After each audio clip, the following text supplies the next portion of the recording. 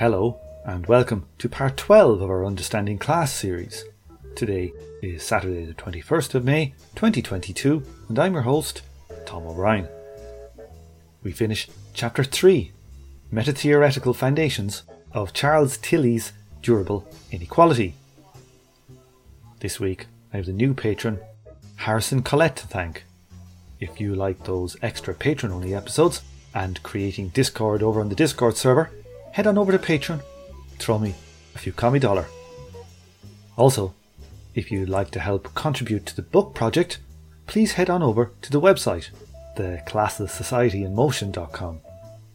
Every donor will get a signed copy of the book upon release, their name and acknowledgements, and can join in a reading group when released.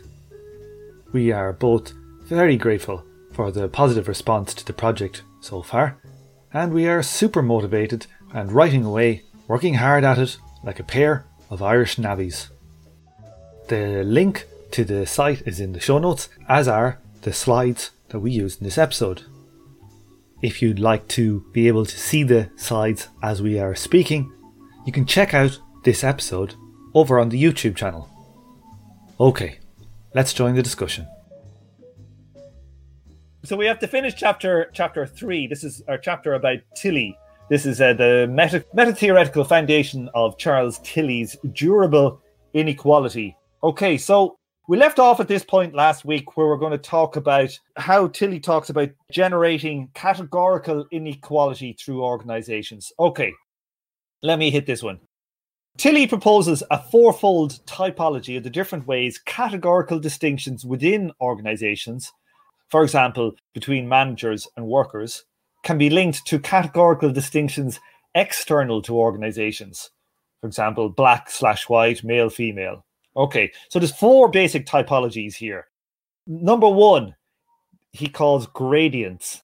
So a situation in which there exist internal inequalities across individuals, but without any categorical divisions.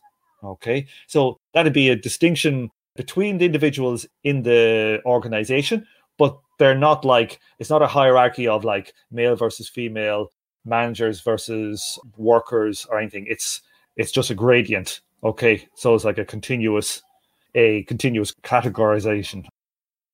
Yeah, like someone in the office won the lottery. There's no categorical division, but there is an inequality. They just happened to get some endowment of money that was not linked to any categorical cause. Could it be linked to your ability? Yeah. Yeah. Okay. So number 2 then is the local frontiers. So these are internal categorical divisions alone, unlinked to any exterior categories. So I think by this he means mainly like between a kind of separation between management and workers internally. Would that be fair, Kyle? No, I don't think so, because I think that would count as reinforced inequality, because that's a standard practice across many organizations. So I think we're talking more about like peculiar organizational arrangements. Okay, I just thought of one that I've experienced personally. I was working at Polytechnic School here in Calgary some time ago, and my department was a service department in which we didn't actually have our own students. We just went and taught students from other programs. And because of that arrangement, we were in an inferior position to the other departments.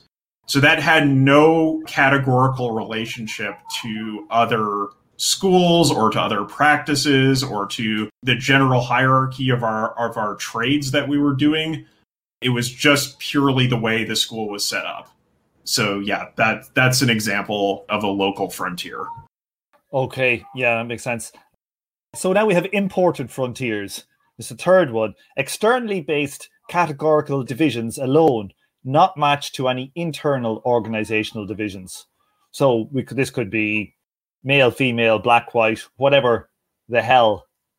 And finally, then we have a fourth one, which is reinforced inequality, a situation in which there are matching interior and exterior categories.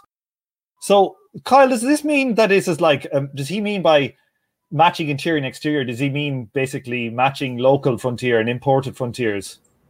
Yes, that's right. It's a combination of the two. So, yeah, if you have a company in which there is regulated gender segregation, and then that also is reinforcing the gender segregation in society as a whole, or gender inequality. Okay, let's have a look at the graph that describes this. So, this is one of the worst graphs I've ever come across. So, and you like graphs. I like graphs. So, let's have a look. So, essentially, he is attempting here to draw what he's talking about about those previous four. He's saying at the bottom, we've got costs of generating stability in inequalities within organizations. So, basically, how much the cost is to keep the organization stable. That's like your x-axis, and your y-axis then is your degree of stability inequalities within organization. Okay, one is the cost of generation, and then there's other is degree of stability. So he's trying to make this case that like there is a kind of a hierarchy of these four things we just talked about, and the most expensive one is the gradient. No real categories used to impose the hierarchy, to manage the hierarchy. Then it's an imported frontier. Then it's a local frontier. And then it's reinforced inequality, which is the local and the imported and the kind of gradient and all combined. Like, so there's a couple of things here. I won't go into slagging the graph for its kind of technical problems, but like he's making a distinction here about the order of these actual typologies for which are most effective. So he's saying that imported frontiers are more effective, or like, so basically are cheaper to use than it's efficiency. Yeah. Right. It's stability per unit of cost is what we're talking about. Yeah. So like why is he saying, like, this is Tilley's argument. Why do we think he's saying that the imported frontier is cheaper than the local frontier? Like, why is it that saying like using race as a category is cheaper than using something internal to the organizational structure itself? Hey, Tom, you got it all wrong. Yeah, it's the other way around, because the lower it is on the right hand side here, the more expensive it is, the less efficient it is. So he's saying that a purely local form of inequality is actually more efficient than an imported one. Oh yeah, that's you're totally correct. Which makes me ask the question even more, because it actually would strike me as that the imported one has got less cost than the imported. Yeah, and I mean, even for Eric Olin Wright, he's like, really? Do you think so? He's gonna question this at the end of the chapter. But I mean, this is absolutely just, Tilley writing a list of things on a paper napkin and then drawing lines from the origin point to the list he made. It's ridiculous. This seems totally made up. Like, because I'm like, what social factors are you considering in your cost equations to make this, I don't know. I have a theory about graphs that seem to be informative, but are actually like just nonsense charts that have equal spacing to look parsimonious. And that's what this seems to me to be. Cause I'm just like, I have no idea how you figure this out. This is the most microeconomics bullshit I have seen in a while. It is just appalling. I believe the technical term for this kind of graph is Paduma. Pulled directly out of my ass. No, it reminds me, like, this is essentially the Laffer curve, isn't it? Like, have you heard that story? Yeah. It's on the level of Laffer, which was literally written on a paper napkin when it was conceived. So yeah. No, exactly. This is a Laffer tier microecon brain rot product here. Yeah, and for people who don't know what the Laffer curve is, that's essentially the rising tide lifts all boats, and there's an optimum tax rate at which it will What exactly is it exactly? The idea is if you lower the tax rate, you'll increase the de-incentivize. Yeah, you'll de-incentivize the amount of people to hide taxes and tax loops, thus actually increasing your revenue generation. And it's not it's actually not a totally insane theory, but it's pretty nutty in practice. There's no evidence for it. And yeah, it was literally drawn on the back of a napkin. I don't mind this. So this is this graph. I think it's one of the strengths that Wright says about this is that he's giving you an actual theory that you can test. So I actually don't mind it for that, but I just think the graph is itself not good. Yeah, no, I think it's not the ranking, the explicit ranking of forms that he gives here that I object to. It's the presentation of it as a series of linear functions for no reason whatsoever other than to seem sciencey. Yes, and so there, you could imagine a world where this is correct, it has the right order, but it might vary. The order might jump up and down depending on the amount of costs of generating stability. So you can imagine when the costs are lower, the which ones are more effective might jump above each other versus when they're higher. The fact that this is static over all costs, over all time, over all organizational forms is a major claim. It's absolutely conceivable that the efficiency of the gradient would drop exponentially as you added more people, right? There's no reason why it would be linear. Yeah, absolutely. Yeah. Not only should they not be lines, but but they should also maybe intersect and go above each other under different circumstances too. So it's a major kind of, it seems like a simplification of a complex system, essentially. It's just the graph provides negative value here.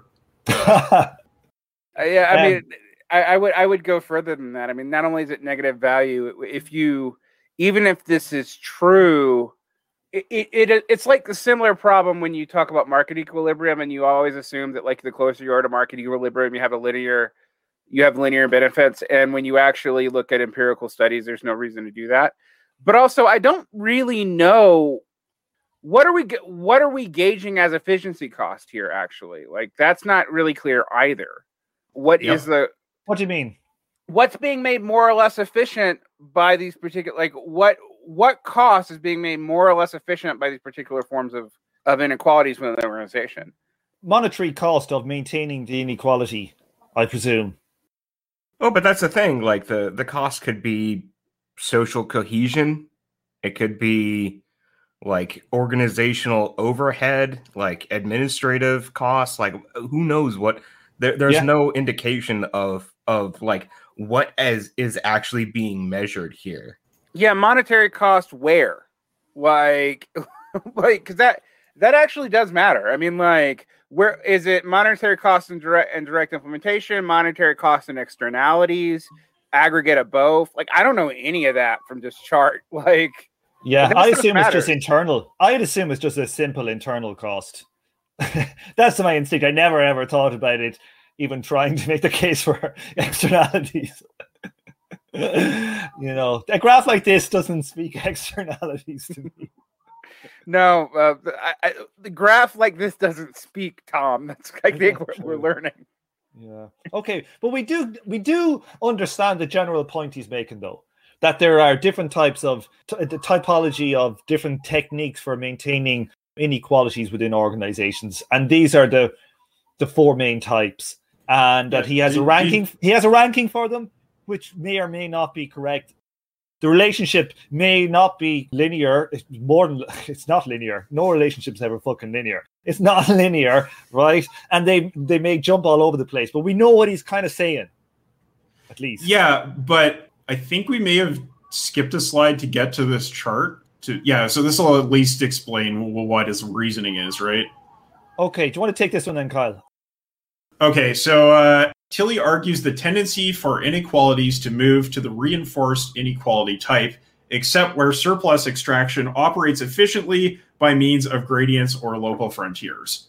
So the tendency is towards reinforced inequality, except for some special cases where gradients or local frontiers happen to be efficient, as, for example, in the example that I gave where about the Polytechnic school I worked at.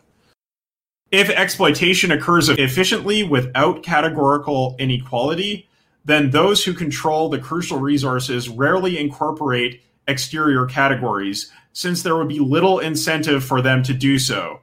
So Tom here has given the example of in IT. It's not necessary to move to reinforced inequality, I guess is what you're saying there, Tom? Yeah, like you don't. I just think it these really kind of IT monopoly kind of firms where there's loads of money swishing around, Yep.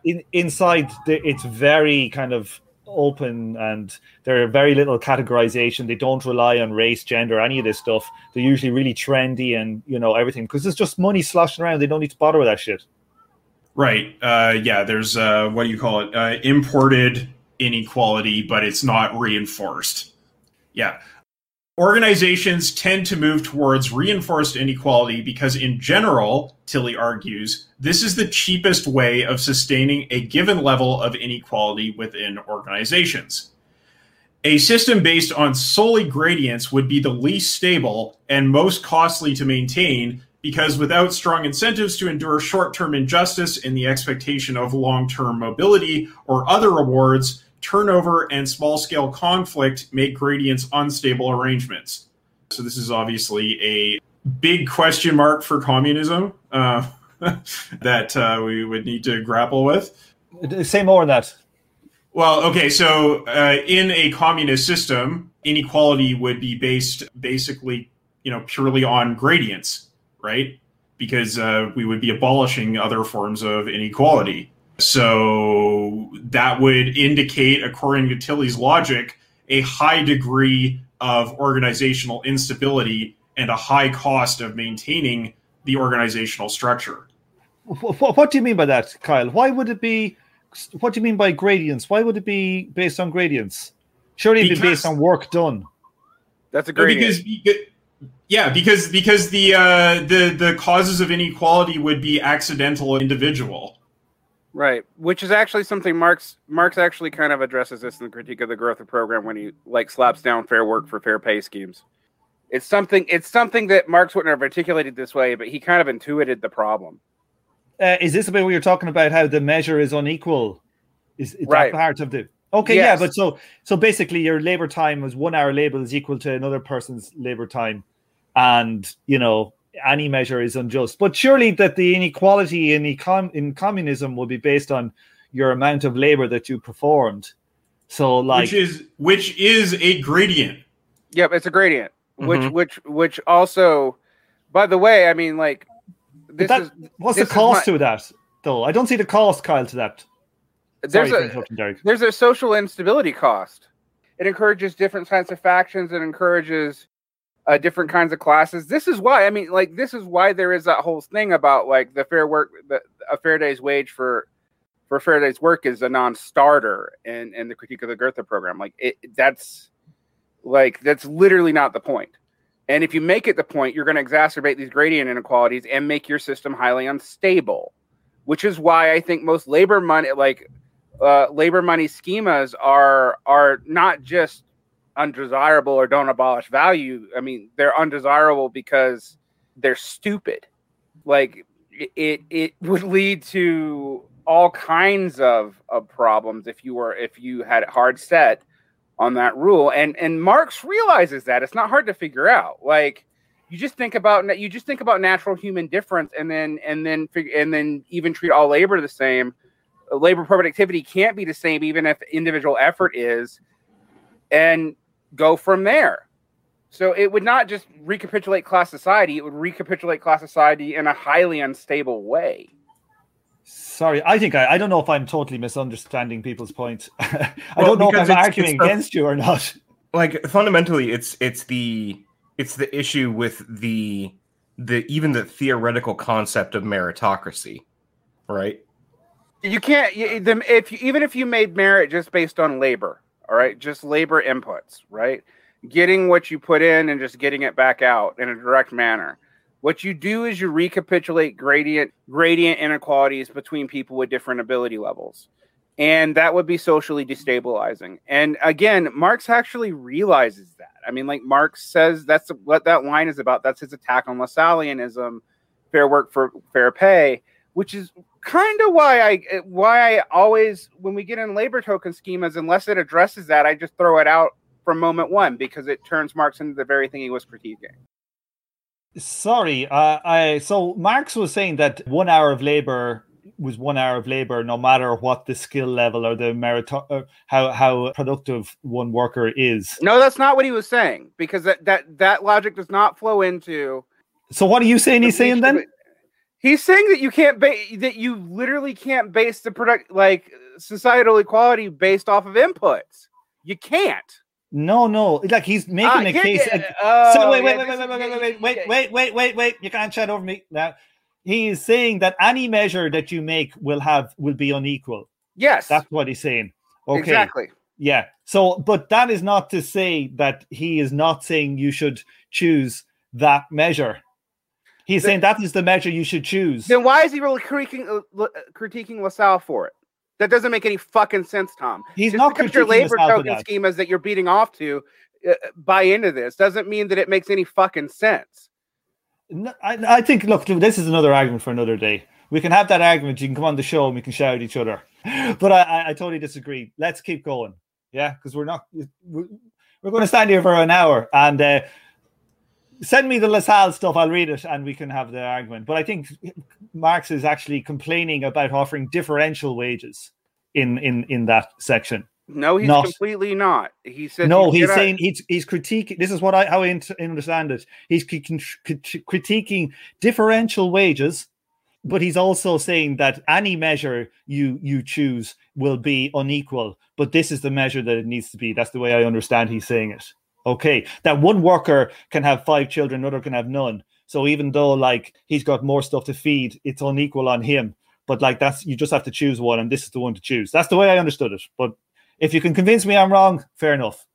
But it just doesn't make any sense for it to be the critique of the fucking Goethe program, critiquing that exact point that Lassalle is making about labor inputs, and then saying that that's what you should draw a conclusion from it. It makes no sense, and it would be highly susceptible to this critique. And if you can't fucking game theory that out, you can't put it on like a basic like, oh, this would reproduce inequalities. It's because you're thinking like with an engineer brain, and I should take you out back and have you fucking shot.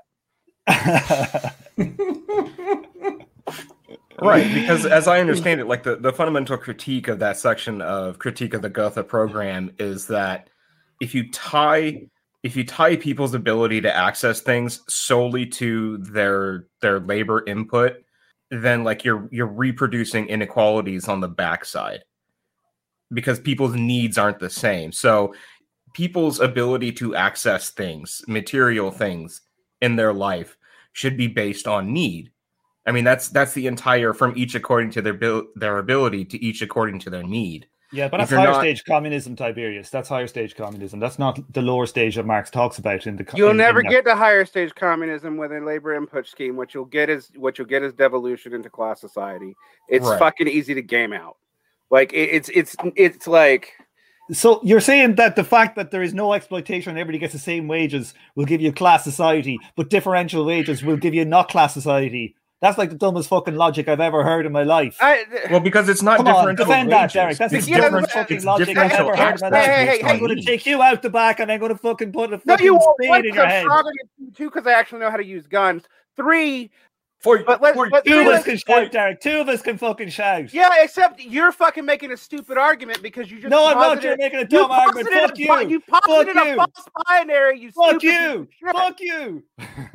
Like seriously, you like, literally did the laziest fucking freshman 101 bullshit argument that I've ever heard. Come on, Derek. You come on. You shout at people and she shouts you back. You don't like it. Fuck off. Right, let's keep going. No, come on. Make a good argument. I made a good argument. Shouting at me. I made a fucking good argument. You posited a false binary, you stupid fuck. What the hell are you fucking talking about? Now, let's go. Next one, Kyle.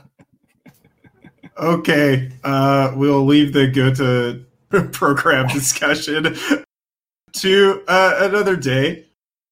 Needless to say, this point that Tilly is making needs to be refuted on some level for communism to be realizable. Something needs to be done to address that. And that is the only point I was making, which is that, yeah, if you can't address this and you're a communist, you're in trouble. All right. Already.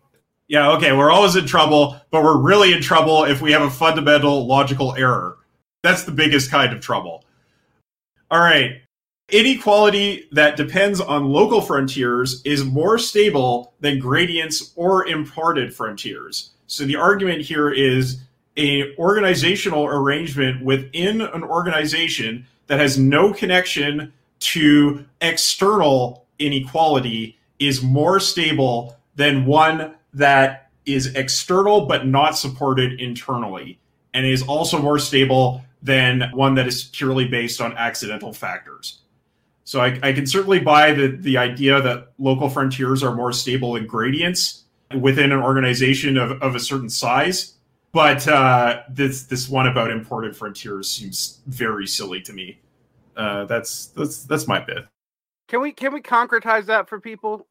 Yeah. So essentially, he's saying that if you have a org chart in your organization or internal regulations inside your company that say that Department A is paid less or cause Department A's members to be paid less than Department B, or Department A just being starved of funding in general, that is more stable than, say, pay inequality between men and women that is being caused by broad social factors.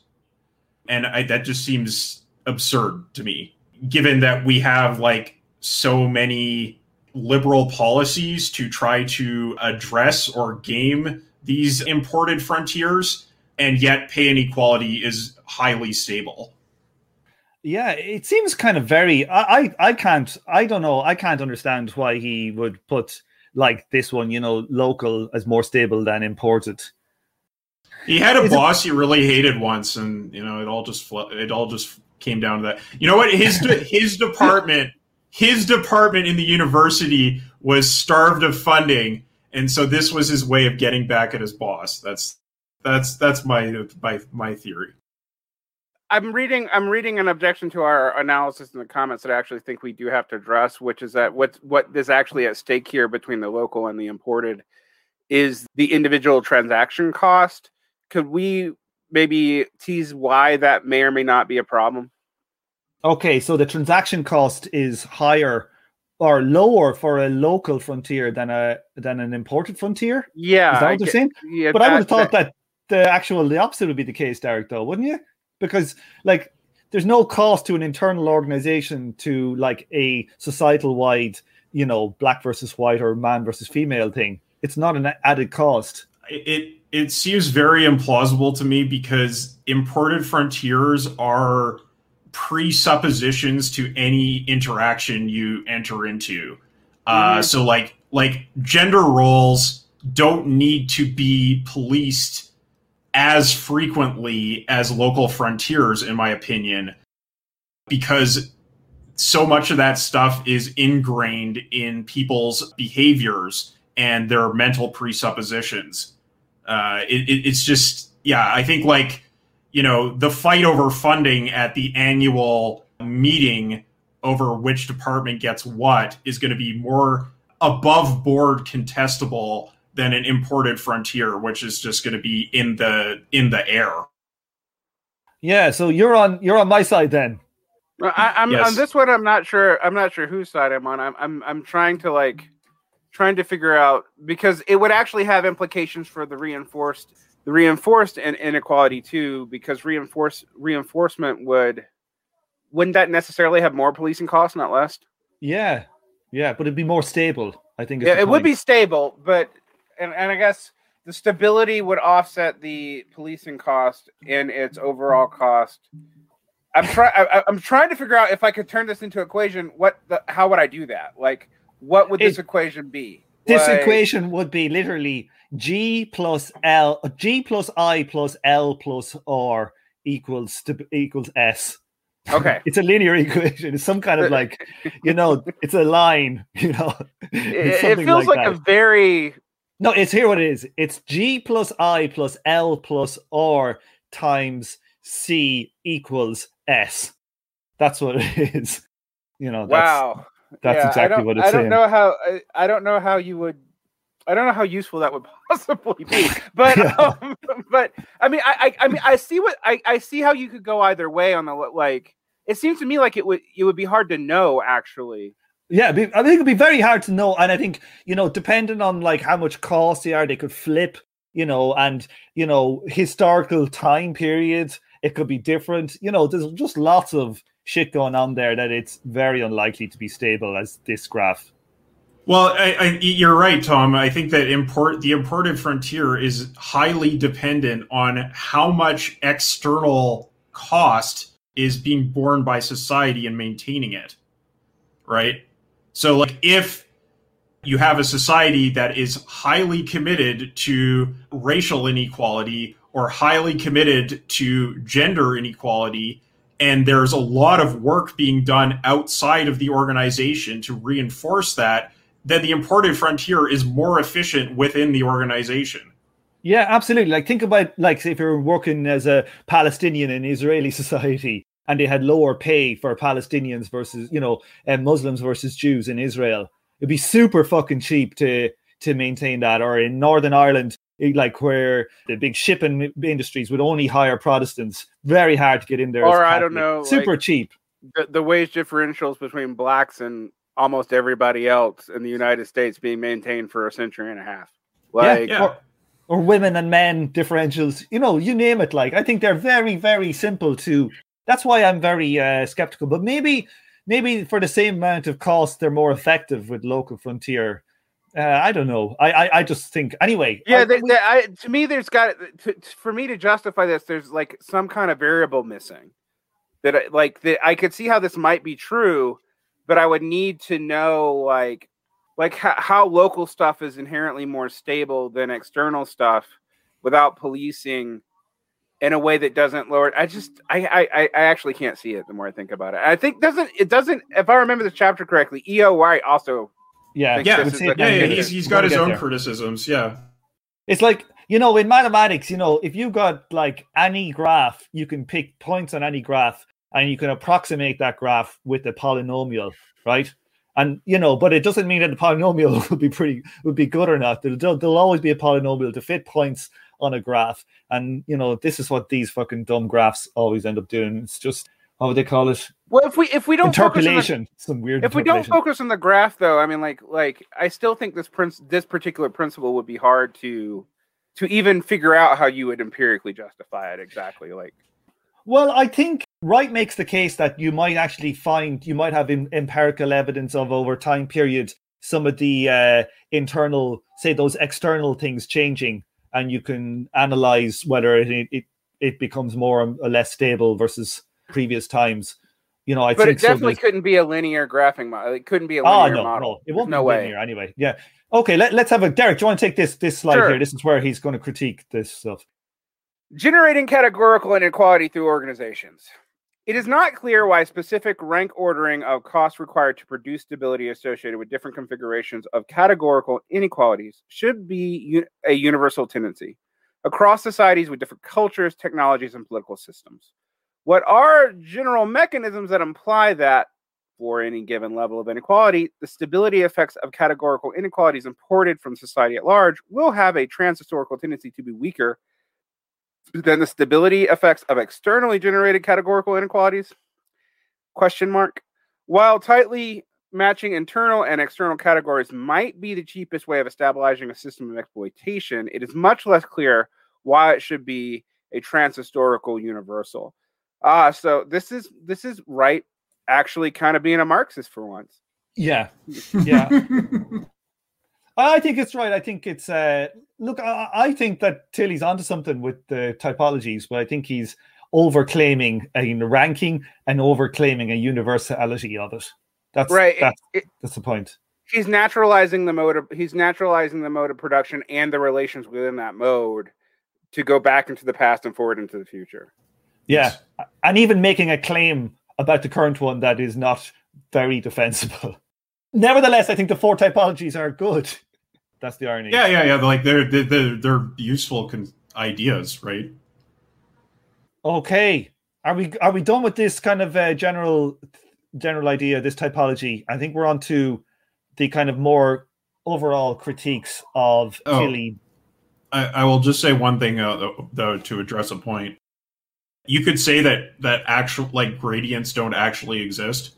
That these are actually derived if you go far back enough from categorical issues, and like they don't exist in any significant way. But I think it's still useful to have the ideal type of the gradient there conceptually. Like, it's necessary to at least conceive of that possibility in order to understand the other ones effectively. That's a pretty big point. Would you tease that out a little bit? Yeah, like, like, this is just sort of social constructivism in terms of, like, well, okay, but maybe, this could, go to like disability studies or something like that to show that like, well, these inequalities are actually, they may seem to just be matters of individual ability, but they're reliant on contexts that are constructed categorically. Right. So this is like the precision versus accuracy problem. Yeah. I mean, like in some ways, like there is no way to have a gradient that is purely, I mean, even with something like that, you think about different kinds of manual labor, just limit it to manual labor. The abilities and disability gradients are going to vary pretty extremely depending on just the specific task you're doing, right? Like, so abstracting to an ideal type about that is actually very useful, but also isn't going to tell you that much about any individual case. Is that what it's still useful to have the ideal type because it provides a point of contrast with the other ideas. Got it. Yeah, I would agree. Yeah, concur. Okay, now we're on to the kind of overall critiques of Tilly's durable inequality. Okay, so he's going to take him on for conceptual imprecision. So the first one is, we're going to get into these in more detail. The first one is problematic anti-essentialism. The second is conflating methodological individualism with atomism. And third is the misplaced meta-theoretical criticism. Okay, that's quite a goddamn mouthful. Let's try the first one. So the problematic anti-essentialism. Tilly draws a sharp contrast between views that assume essences of various social entities and views that assume bonds. Okay, so he's kind of like juxtaposing like relations with essentialism, with essences. Okay, he advocates a possibility of assuming not essences but bonds. Relational models of social life beginning with interpersonal transactions or ties. Okay, but a bond is not the opposite of an essence. This is E.O. Wright speaking here. Like, a theorist can just as easily be an essentialist about bonds or interpersonal transactions or ties as about the entities bonded together, the persons interacting, or the things that are tied together.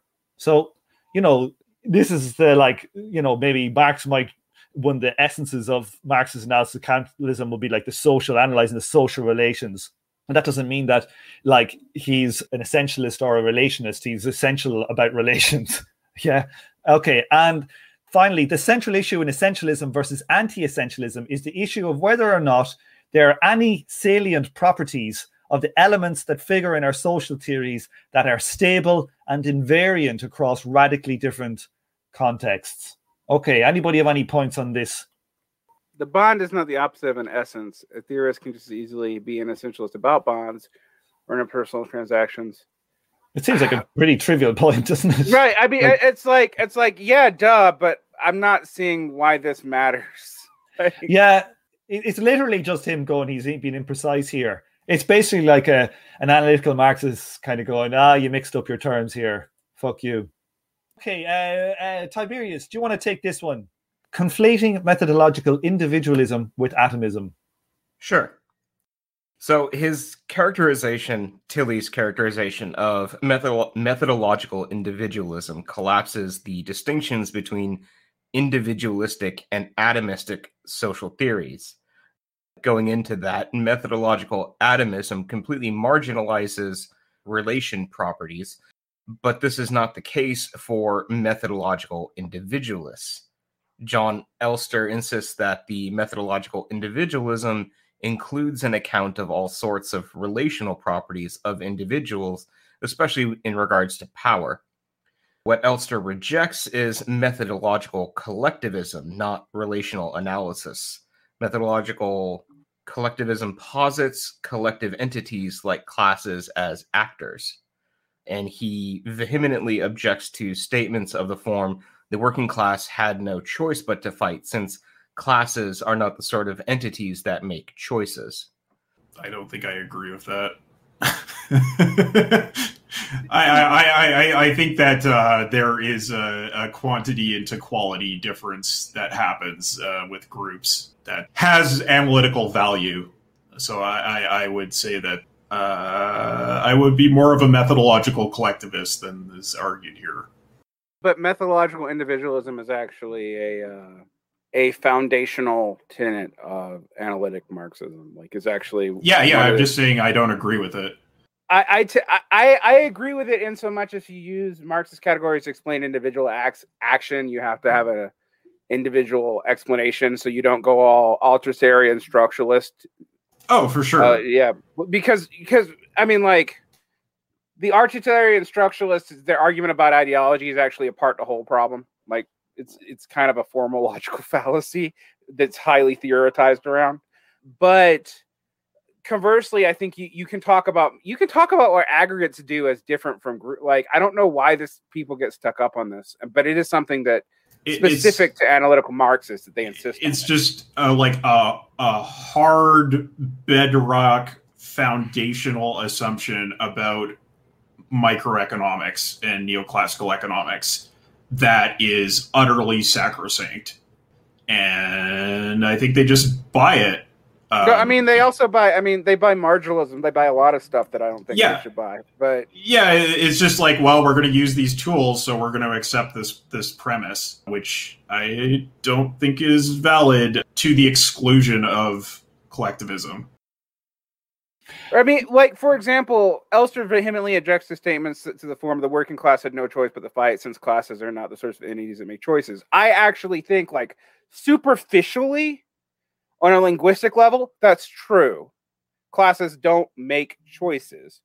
But you can still talk about aggregate probabilities in a way that makes Elster's point just seem like, okay, well, that's just that's really a language problem more than anything else. But even like people join together into organizations and they take decisions collectively, they're not all individual acts. Sometimes if I were to accept Elster's point here, it would be to reject everything that Beer says about organizations. Like this, it's just like this is. I don't think this makes any kind of organizational sense when you actually look at the way these things work.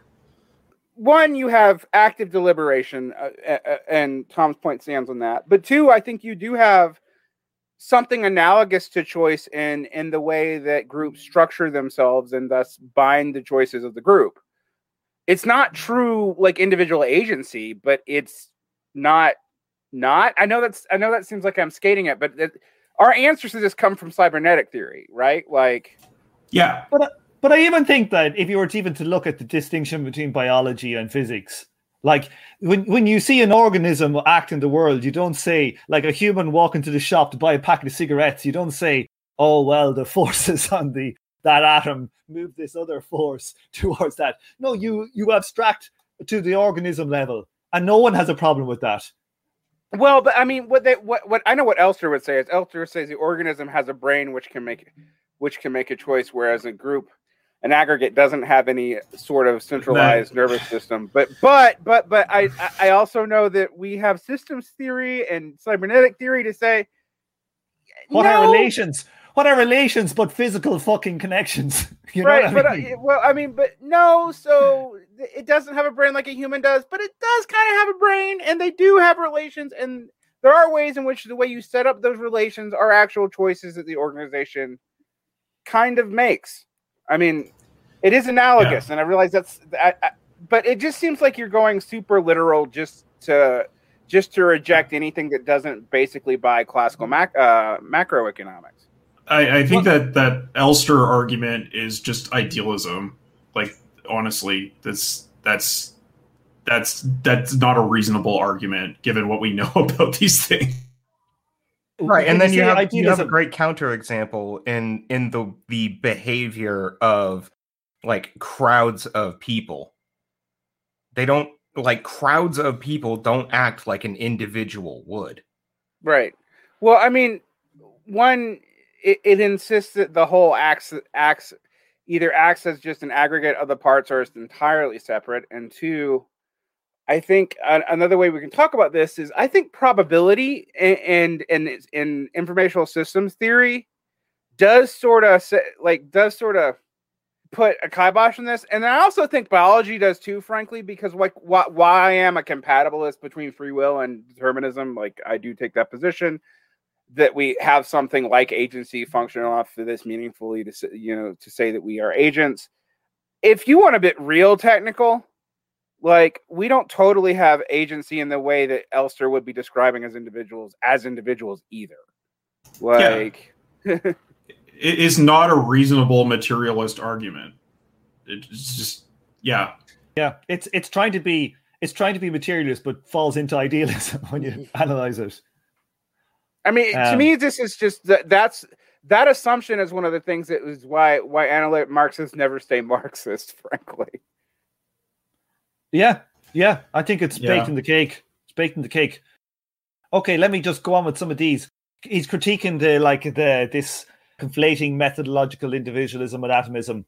So even the methodological individualists of the neoclassical economists and game theory do not universally fit the description of atomized individualism offered by Tilly. They have budget constraints, they have endowments, assets, production functions determined by technology, interact in markets, etc. They recognize when firms have monopoly power, not because anyone's preference or mental states are different, but because monopolies have the power to extract rents through exchange relations. What distinguishes methodological individualism is an insistence on the primacy of micro-level analyses over macro-level analyses. It is committed to micro-foundationalism and perhaps to micro-reductionism, but not atomism. Relations are therefore explanatory for methodological individualists, but these are restricted to relations among individual persons. At the core of Tilly's works are a set of claims about the effects of macro structures and relations. At least part of the explanatory work is done by relations among relations, not merely relations among individuals. That's kind of an important point. Who wants to take this last bit of relations amongst relations? What's he talking about there? So he's talking about the way relations amongst relational groups would have a determinative effect. And he's saying that if we follow Elster and the analytical Marxists, that you can only explain relations amongst individuals. So you can't look at this class with that class, this class with that class, or actually even like they would say the class distinctions arise because of relations amongst individuals alone. So like this class and that class interact because there are individual bourgeoisie and there are individual proletariat.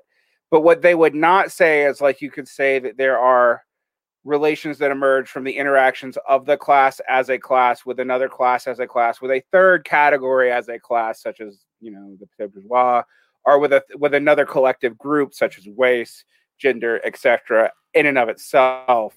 So it basically this makes demography impossible. I think, like actually, when I really think about it, like they would have this objection to any. And I also think, Tom, that point 3 is important, but it's also a distinction or it's important to them, but I don't see what the distinction they're making really is. Like the difference between micro-foundationalism and even micro-reductionism, but it's not atomism. Like, yeah, it's they're saying, oh well, relations are attributes of individuals. And relations can be treated as atoms themselves. So you can have like an edge between 2 points in a network is an entity of its own kind. It exists, but the only kinds of connections it has is between individuals. So it's like, yeah, it's you don't have any emergent effects in this system. It's purely individuals and relations. So it's not atomistic in a technical sense, because these things are connected to one another by meaningful relations. But yeah, it's kind of a distinction without a difference. Right, because it's basically just including relations in those atoms. There are no higher order interactions than those like two various entities. There are first order relations. Relations are equally relations are equally fundamental to atoms, to individuals, but they are strictly first order. Yeah, there's no second order, third order, fourth order, because we know from looking at systems theory and all that they don't exist, do they, Kyle? Higher order interactions. No. Emergence? No, never. Impossible. Feedbacks don't exist. Loops don't. Feedbacks. Nothing. Everything is linear. Everything is linear. We've learned that here tonight. It's just like the paper napkin graph. Yeah, it's the Laffer fucking curve. At least Laffer had a fucking curve. That's what I'm going to say. At least this was non-linear. Okay. Who wants to take meta-theoretical criticism? I will. Derek. Misplaced meta-theoretical criticism. Tilly characterizes the conventional approach of most social scientists to inequality as is discrimination against women, racial minorities, etc. Instead of treating the residual differences between categories once all possible sources of individual variations are taken into account, treat it as the portion of inequality that corresponds to locally relevant categories, and then see how much the residual can be explained by variations in human capital, effort, and similar individual level factors. This specification of discrimination as residual differences between categories after individual attributes have been accounted for is the result of pragmatic methodological considerations, not of any substantive priority given to individual attributes over structural causes of inequality. Like what he's kind of getting to here is like Tilly is saying that like the way that people actually go to analyze in the real world empirically, look at trying to see what are the causes of these different how much of the differential in the pay is due to race or being a woman or whatever, and that he's complaining about the methodology where they try and control for everything and they leave what's left out at the end is that's women or that's racial minorities, and Tilly is saying you should go at it the other way around, and Eric Owen Wright is basically saying this is kind of like a difficulty to do with like trying to look at this empirically as opposed to a kind of a theoretical decision. What do people make of that? Like, is Tilly full of shit here? Is Eric Owen Wright? Well, let me just provide the clarifying text here from the book. The idea is basically this. The total empirically observed differences in earnings between two categories, say men and women, can in principle be partitioned into two main components. One, a component that is the direct result of systematic structural discrimination of various sorts, ranging from job exclusions to glass ceilings and promotion to unequal treatment within given jobs. Two, a component that is a direct result of human capital, effort, and other variables under the immediate control of the individual. This is not to reject the claim that these individual attributes might themselves also be caused by structural discrimination of various sorts, but simply to argue that at the time of employment itself, a decomposition of intergroup differences can be made between a component tied to individual attributes and a component tied to categorical discrimination. The pragmatic question thus becomes, what is the best way to make estimates of these two components? One could try to get direct measures of each component, or one could try to measure one quite accurately and then attribute the remainder of the variance to the other. For pragmatic reasons, the latter strategy is generally adopted because obtaining good measures directly about the effects of discrimination is difficult. Discrimination is not inherently treated as a substantive residual in such a study, but simply a methodological residual. I mean, he's got a good point in terms of practicality of research. Certainly, it would be very difficult to disaggregate these things into hard quantities. it's also conceivable, at least as far as I can see, that yeah, you bring a certain history with you to your place of employment. The issue, though, is what if you're employed there for 20 years? Like, you're not the same person anymore, you know? It just seems to me that it's like, I couldn't imagine how you could go about doing it statistically any other way. Yeah. No, I agree with that. It's way too difficult, but I can see a theoretical argument against taking this as real. Yeah, that's what I was thinking too, because I'm like, well, there might be factors that you can't explain for by just applying the residual to these relational factors. All those second order effects. Right. I mean, like you could have like almost infinitely multiplying second order downstream effects from this, and like, but I get the point. Like, I also have no idea how the hell you would, like, I don't know, if we had the God machine, maybe we could figure this out. But I feel like I'm working on it. Yeah, I feel like, Tom, you need to do the Marxist version of psychohistory from the Asimov books for this to really be definitively solved. Excellent. I'm on it. Although, by the way, that would not make E.O. Wright happy, because psychohistory assumes that aggregates are predictable and individuals are not, because they're not one-to-one the same. Yeah, that's why we're not able to predict like tides and stuff. We just look at individual waves. You know, none of these things are macro effects. They're not predictable at all. Macro effects aren't real. No macro effects. All micro effects. Okay, let me just read this last slide then. That's kind of it. What do we make then of Tilly overall? Like, what do people think? I think I might like Tilly better than Wright, but... Yeah, agreed. I think his napkin graph was really silly. He was being a silly Tilly to take a line from Disco, but silly Stilly. Yeah, silly Stilly. Yeah, that's right. Otherwise, I found his stuff to be like a lot more interesting and convincing than Wright's criticisms. I agree. What I find interesting is like he actually provides a framework for me to throw at people when they try to do the race reduction versus class reduction thing, and I'm just like, oh yeah, I can class reduce and explain these problems. Here, have a text. There's math you can do. Math is magic. No, I find it very good. I find it a really interesting way for me to think about like how exploitation actually works and how it kind of would evolve. You know, the different mechanisms for it. I think it's the idea of cost versus effectiveness. I think he's probably correct as well that there is a kind of an evolutionary element to it. Like where they tend towards this solution. I think we see it everywhere. So I think it's interesting. I think it fits into the Marxist kind of world very well for somebody who doesn't even consider themselves a Marxist, not even in the slightest. It's also interesting that Wright doesn't criticize his trans-historical perspective at all. Yeah, I thought that was weird. He did a bit, Kyle. He did only in the category. He did only in like the graph. The order of the graph. Right. He did, but he didn't.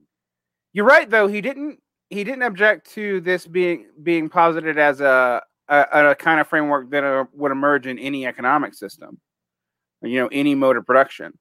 He did. He did this point here. This is a direct quote. It is much less clear why this should be a trans-historical universal. Yeah, what I'm talking about, Tom, is the broader framework that Tilly developed, not just that specific one. Because we talked about in previous episodes how there's disjunction between Tilly's approach and Marx's approach in terms of thinking about history. Yeah, fair enough. Yeah, that it doesn't wrap around back to change the game. It reminds me of someone like Peter Turchin, another person who like actively makes sure that you understand that he's not a Marxist, who makes claims very similar to Marx, but then tries to just with a few equation modifications apply them transhistorically based off the Pareto effect. And when you actually look at what he's doing, you're like, there's some sketchy assumptions in here once you start making it go from time period to time period. And you also have to make a lot of the variables almost meaningless because he starts talking about elites, because that it's a class you don't have to define.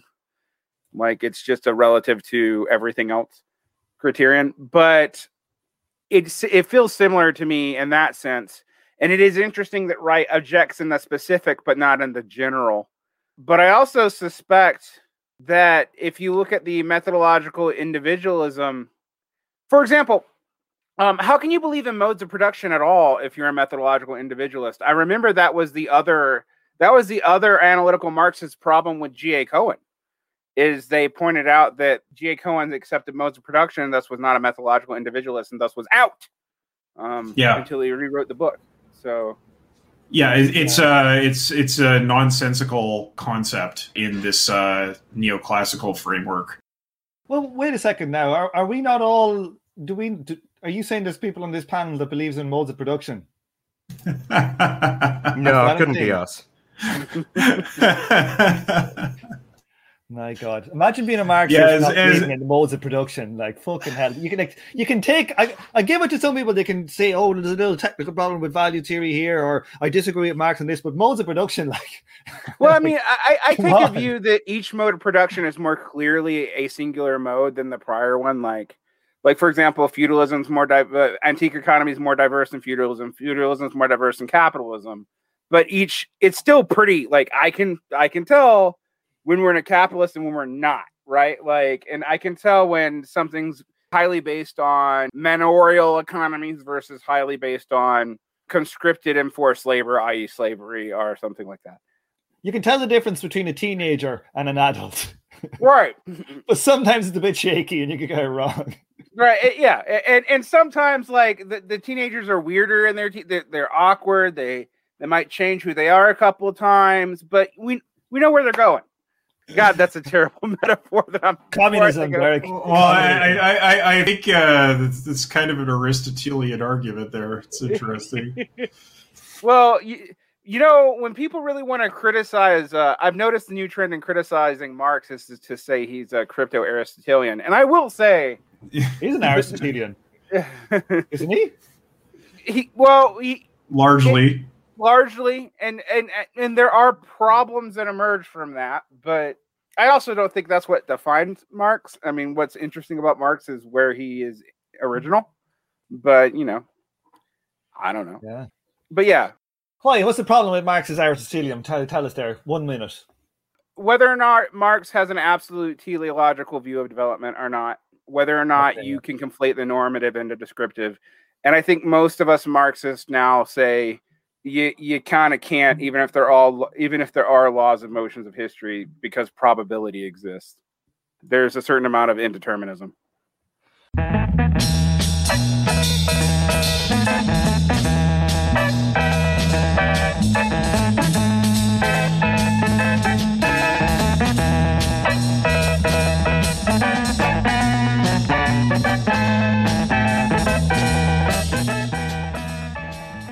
If you'd like to help fund the book that Donald and myself are writing about communist economic planning, please head over to the website, the Classless Society in Motion.com, where you can donate to our fund to help us get this book out in a finite time.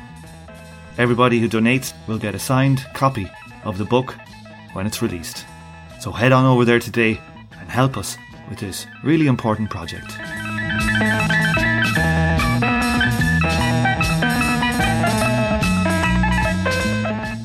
This show is a member of the Emancipation Network, a Marxist podcast and research collective.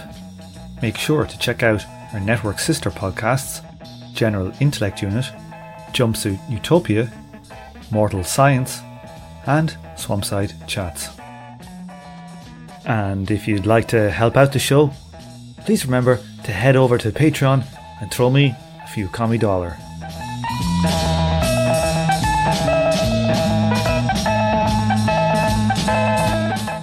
On this episode, you heard the theme tune The Order of the Pharaonic Jesters and Night of the Purple Moon by Sun Ra and his orchestra. Thank you for listening, and please join me for the next episode of From Alpha to Omega.